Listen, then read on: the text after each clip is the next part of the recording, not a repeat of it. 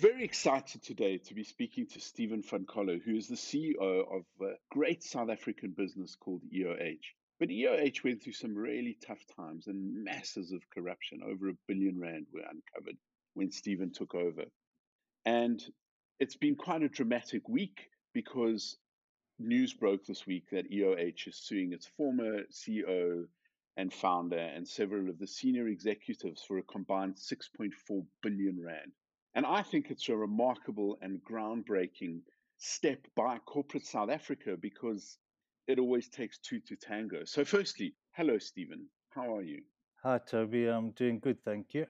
So it's been a dramatic week for South Africa in general. Jacob Zuma's going to jail. The POPIA Act came into effect today as we speak, and the news that EOH was holding its former executives to account for enormous corruption with the state. You didn't really want to publicize it, but once the news broke, you've confirmed that this is what you did in May. No, that's exactly right. I suppose two things, Toby. One is, or three things. One is, the board made a promise to the general public, to our customers, to our OEM partners, to our people, that they would follow a certain process because that was important to prevent us getting blacklisted by our partners and our customers, etc. And the final piece in the puzzle was to obviously do prosecutions to try and get some of the losses back. So that's the first thing. So the board has been adamant that they were going to be transparent and return credibility. And this is what our customers asked. So we had to do it. Otherwise, we wouldn't have, kept favor. And we've seen longer term contracts, actually coming back. So in 2019, people shortened the duration of their contracts. And we've seen, and as you saw in our half year, that people have returned with 2, 3, 4. And actually, just yesterday, we won a 5-year contract with one of the local learning institutions. So I think the strategy the board took has been correct. And obviously, management have had to execute on it. The other point that's worth noting is in a civil claim, you have to prove damages. Yes, Otherwise, you don't have a claim. yes. And so we've had to prove damages, and the damages can be seen in the write-offs that and the extra costs that we've had to incur over 2019 and 2020. And that forms the basis of the claim. It's got nothing to do with how much money or how wealthy people are that you are actually lodging the proceedings against. And so one mustn't get confused with that. But I think the most important thing here is that shareholders and the employees were the biggest losers in all of this. And the board just felt they had a fiduciary duty to complete the circle and be transparent about it and get the credibility back. And clearly, also, we needed to do it just for the good of our customers and our people so that they feel that there has been recompense for what they've had to lose out on. Indeed, and that's, I suppose, the honorable thing to do because, of course, you were a banker and you understand governance. You've said this phrase, fiduciary duty, numerous times in the last few years. And it's fantastic to see a company do that, take responsibility, be accountable. Because too often what happens is when a malfeasance is exposed, the companies don't want to be associated with it. So the person involved gets a golden handshake and a non-disclosure agreement and off they go. And yet, as I've heard you say very often as well, it takes two to tango. There are always two. And we, as South Africans, quite rightly are focused on the civil servants who steal and loot and take hard earned taxpayers' money for themselves. But of course, a lot of that is in correlation with contracts in the private sector. The tenders are out there, and we don't often see big companies holding the executives or the people involved in the corruption to account. I think it's groundbreaking. Yeah, I think there's sort of two things. I mean, it absolutely does take two to tango. I don't think it's just the public sector versus private sector. I mean, I think it's just in general, and we need to stop it. It's really hurt the country, and this type of thing tends to hurt the poor more than the rich, for sure. But I think that the one thing that, I mean, there's been some criticism laid about, why don't we just focus on the business and not worry about the prosecutions, and you've spent a lot of money. Why do you even do the investigation? And I think what's really important is if you are building a long-term business, you have to build a business that's credible. You can't just focus on short-term profits the whole time. But in our case, it was a bit of both. I don't think the business would have survived if we hadn't have done what we've done. I've spent over 100 hours going and doing presentations to risk committees, credit committees, boards of OEM partners, of our customers, National Treasury, Public Enterprise. I mean, they were pretty uniform in their response. Even BLSA said, there's certain things, if you want to get your credibility back, we expect you to do X, Y, and Z. You can't just do half of it, because then there's always going to be this question out there. And so this is why the board made the decision to go the whole hog, if I can call it that, and gave management their direction to say, this is what we want you to do.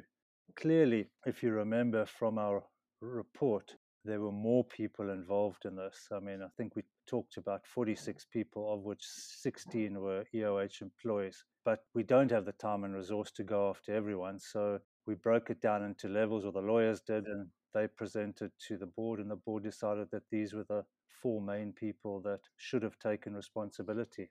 Still, I think it's groundbreaking, and what you've just been through should not be the exception. It should be what happens all the time. Look at the lack of accountability and credibility our own health department has because of the Zweli Mkhize and Digital Vibe saga, at the time that it needs to have critical trust from our country as we do a rollout of coronavirus vaccines. It's just remarkable that this isn't obvious to everybody, and thank you for setting the example. No, I mean, we must thank the board and, for being this resolute, because clearly it's not just me on my own. I have to follow what the board instructs. But I think, what's interesting, I was at a dinner at Gibbs with the dean about a year ago, and we had a visiting professor from MIT, I think he was, who had spent 33 years of his life studying corruption in various states across the world. Yes. Basically, his view was corruption is only stopped in countries where the general public see it as wrong Yes. to be corrupt, and then it stops. And so the only way the general public can believe that it's the wrong thing to do is if there's consequence. And if there's no consequence, then people will continue doing what they feel like it. I mean, Yes. I call it the taxi effect. We all see the taxis going through stop streets and driving down the yellow lines. And then we head off down the yellow line, and the policeman jumps out and stops us and says, you can't do that. And you say, but everyone else is. Yes. It's still not legal. Still wrong. Yeah. I think this is the change that needs to happen. So it's actually brilliant to see that actually the president is driving this hard, because it's one way we can change the past in South Africa and have a reasonable future. If we don't, it's a very difficult future. Indeed. And as you say, part of the impetus for EOH is you're a services business, and your reputation is, part of what you're selling. But what I find fascinating is that so few companies seem to understand that. They've become much more aware in the last few years with the very clear shift in the next generation, the so-called millennials who are coming into the workforce. They don't want to work for companies or invest in companies that are involved in fossil fuels, or doing bad things, or investing in scurrilous operations. They just don't want it. So it's almost like what you've done with EOH comes as there's a greater awareness and awakening in society about what companies do and whether people want to be associated with them or involved with them. And I think you've set the gold standard for how a company accused and involved in corruption can rebuild itself, because as you've said over and over, there are 6,000, some 6,000 employees who wouldn't have had a job if this had have imploded. And that's a lot of people and a lot of extended families. No, correct. I mean, I've always said businesses aren't corrupt, people are, and especially when it's people at the top. We were fortunate that it was a small group of people, just obviously in power, that could do it. One of the things we had to do, it wasn't just the people that did stuff. It was the people who in power that knew about it and did nothing. that we had to clean out, and it was just It's a trust thing. such an interesting thing, but I'm going to come back to that because I didn't want to interrupt you. But you did, but it's fine.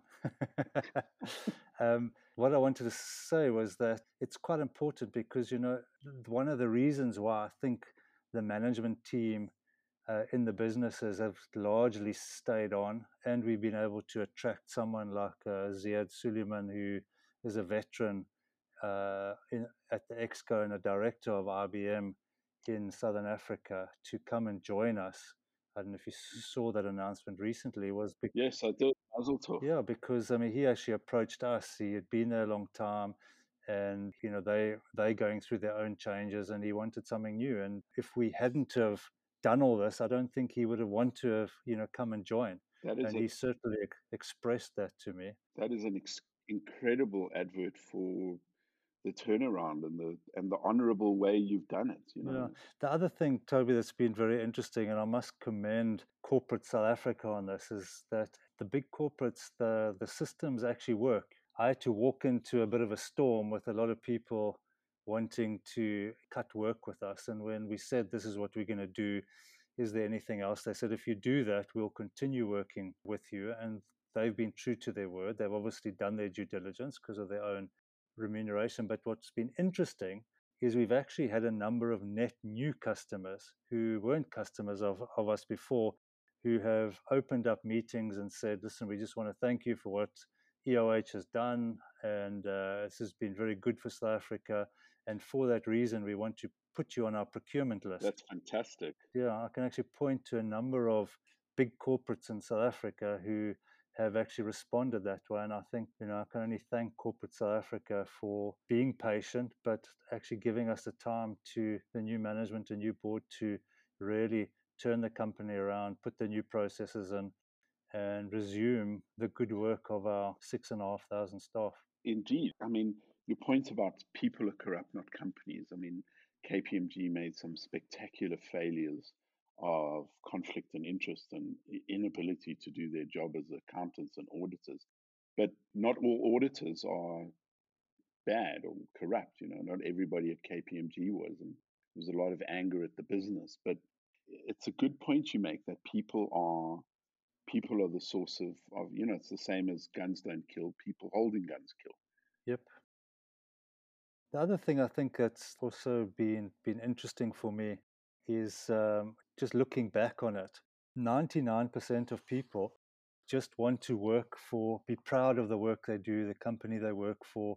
They want to go to work, they want to earn a salary, maybe some extra money, look after their families. Yes. And they're actually your best policeman. We implemented this Expose It app right at the beginning. I remember seeing it. It's a pretty high-tech app through one of our forensic companies called Extend. The app's called Expose It. But it uses AI, it uses voice recognition for lie detection. It uses a whole lot of tools to check documents, whether they, and it's all automated, but it goes through an independent party. And actually, when I look back, where did we get the most information from? It was from our people who were desperate to save the company. Yes. And we're prepared in a sheltered environment to give you a lot of information. And that really pointed us in the right direction. And if you look at it, at the anger that people had with what had been going on and nothing had happened, I mean, I do think that the business would have just on its own imploded anyway. Yes. Because it was getting to that level. Not to mention the money mismanagement that was going on. But when I see the response to the press on Monday that came out, caught us a little bit off guard. But just the WhatsApps, the SMSs that I've got from the leadership, in the business, yes, just feeling like finally the matter's now closed and come to an end. We've done what we have to do, and it's almost given them sort of some cathartic release, I suppose, that they feel now we can properly move forward because this is now the last piece in the puzzle. And that has amazed me more because I haven't spoken about this internally. I haven't publicized internally that we were prosecuting. We haven't publicized the names until now because they came out of the summons. We've sort of tried to not burden our people with any of this. But I've been really amazed at the positive and the emotional response that I've had largely from people in the business. That's fantastic, Stephen. I mean, it's as you say, most people are good, honourable people, and there's been a fear of whistleblowing because there's been so much kickback. That remarkable woman who worked at Trillion and left. Her life was very difficult because she was the whistleblower. She was the one who did the right thing and ended up having to live with some terrible consequences, and was hired by the company you left, MTN, which is part of where I know you from. The way you were helping MTN get people to use data more, and I suppose that's always been fascinating for me about your very varied background. You were a banker, then you were doing digital and mobile, and now you're saving a big technology business and 6,500 people's salaries. It's been quite a ride the last few years, hasn't it? No, it has been. I mean, I went to EOH because I thought it would be, they had a great youth development program, unemployment program, which continues. With the President's 4IR campaign, I thought actually being in that industry, running a business that's creating jobs, would just be a great place to sort of end my career in, if I can put it that way. It was just a real pity to get there, not just do a corporate turnaround that I'd been asked to do, but to be Yes. faced with something at the same time you're trying to turn a corporate around, have to save their reputation. And that's not something I've ever had to do before. So that's been pretty chaotic and stressful and difficult. And, I can only thank a lot of people who joined me, knowing what I had to do, like the Fatima Newmans, who came, funny enough, from MTN, but also from the banking world prior to be the chief risk officer. Yes. Megan Pitigadu, who actually was about to join another company and decided to come and take the challenge on. I mean, the new board members who I spoke to, and I can tell you, I spoke to quite a few right in the beginning. And it was only when Dr. Makwanazi said he's coming, a lot of people then followed. But even recently, to get some of our the high quality board members that have said, you know what, we actually want to come and help and we want to be part of it, has been quite humbling, actually, to see that there's a lot of people who are pretty irritated what's been going on in this country for a while and actually want to make the difference. So I think we Remarkable. underestimate how much support there is out there Yes. to get this right, and we need to continue it. I wholeheartedly agree, and I'm very pleased to see that enthusiasm from people who want to make the country better. And I remember you talking about this youth unemployment initiative, and at first I wasn't entirely sure, but I noticed how your enthusiasm for it has never diminished, and it's great to see that because unemployment, especially youth unemployment in this country, is diabolical. As you say, most people want to be proud of their jobs. If you don't have a job, there's a whole level of dignity and self worth that you're not getting. So, well done for keeping the youth unemployment project going. No, absolutely. I think it is really important. I think, one has to look at the long game. You can look at the short term and you say, oh, listen, this is going to cost us money. But actually, the long game is that it creates productivity within the economy and it lifts the GDP, Yes, and so one needs to look at it that we're doing this for the long term. If you remember, places like Unilever, places like SAB, Miller, used to do a lot of training they did. and a lot of creation, and they used to lose a lot of those people. In our day, if you were in marketing, if you hadn't done 5 years in the Unilever marketing department, you weren't a real marketeer. Yeah, And that was or SAB. I mean, it exactly was right. like SAB. Exactly right. So many great people came out of SAB. Enzo Yeah, specifically, but Enzo Scarcelli yeah, from your days at yeah. MTN. But these are the things I think corporate needs to do in South Africa and commit to it and just think about the long term and not the short term. And if we all do that, you end up with a bigger GDP. You create a good future for your kids. You create a good future for the country. And I think that we should all be committed to that, especially given our past. Indeed, indeed. Listen, I don't want to keep you. I know you have a lot to get to. So Stephen van Coller, thank you very much for this interview and keep up the good work. Thanks, Toby, and it was good to chat again. Great. Looking to read your Gadgets magazine again. We like to think of ourselves as a technology publication, and it's only us old people who still read pieces of paper. Actually, you'd be surprised at how many people still love reading paper. It's such a great lean back experience. Stay well. Thanks, Toby.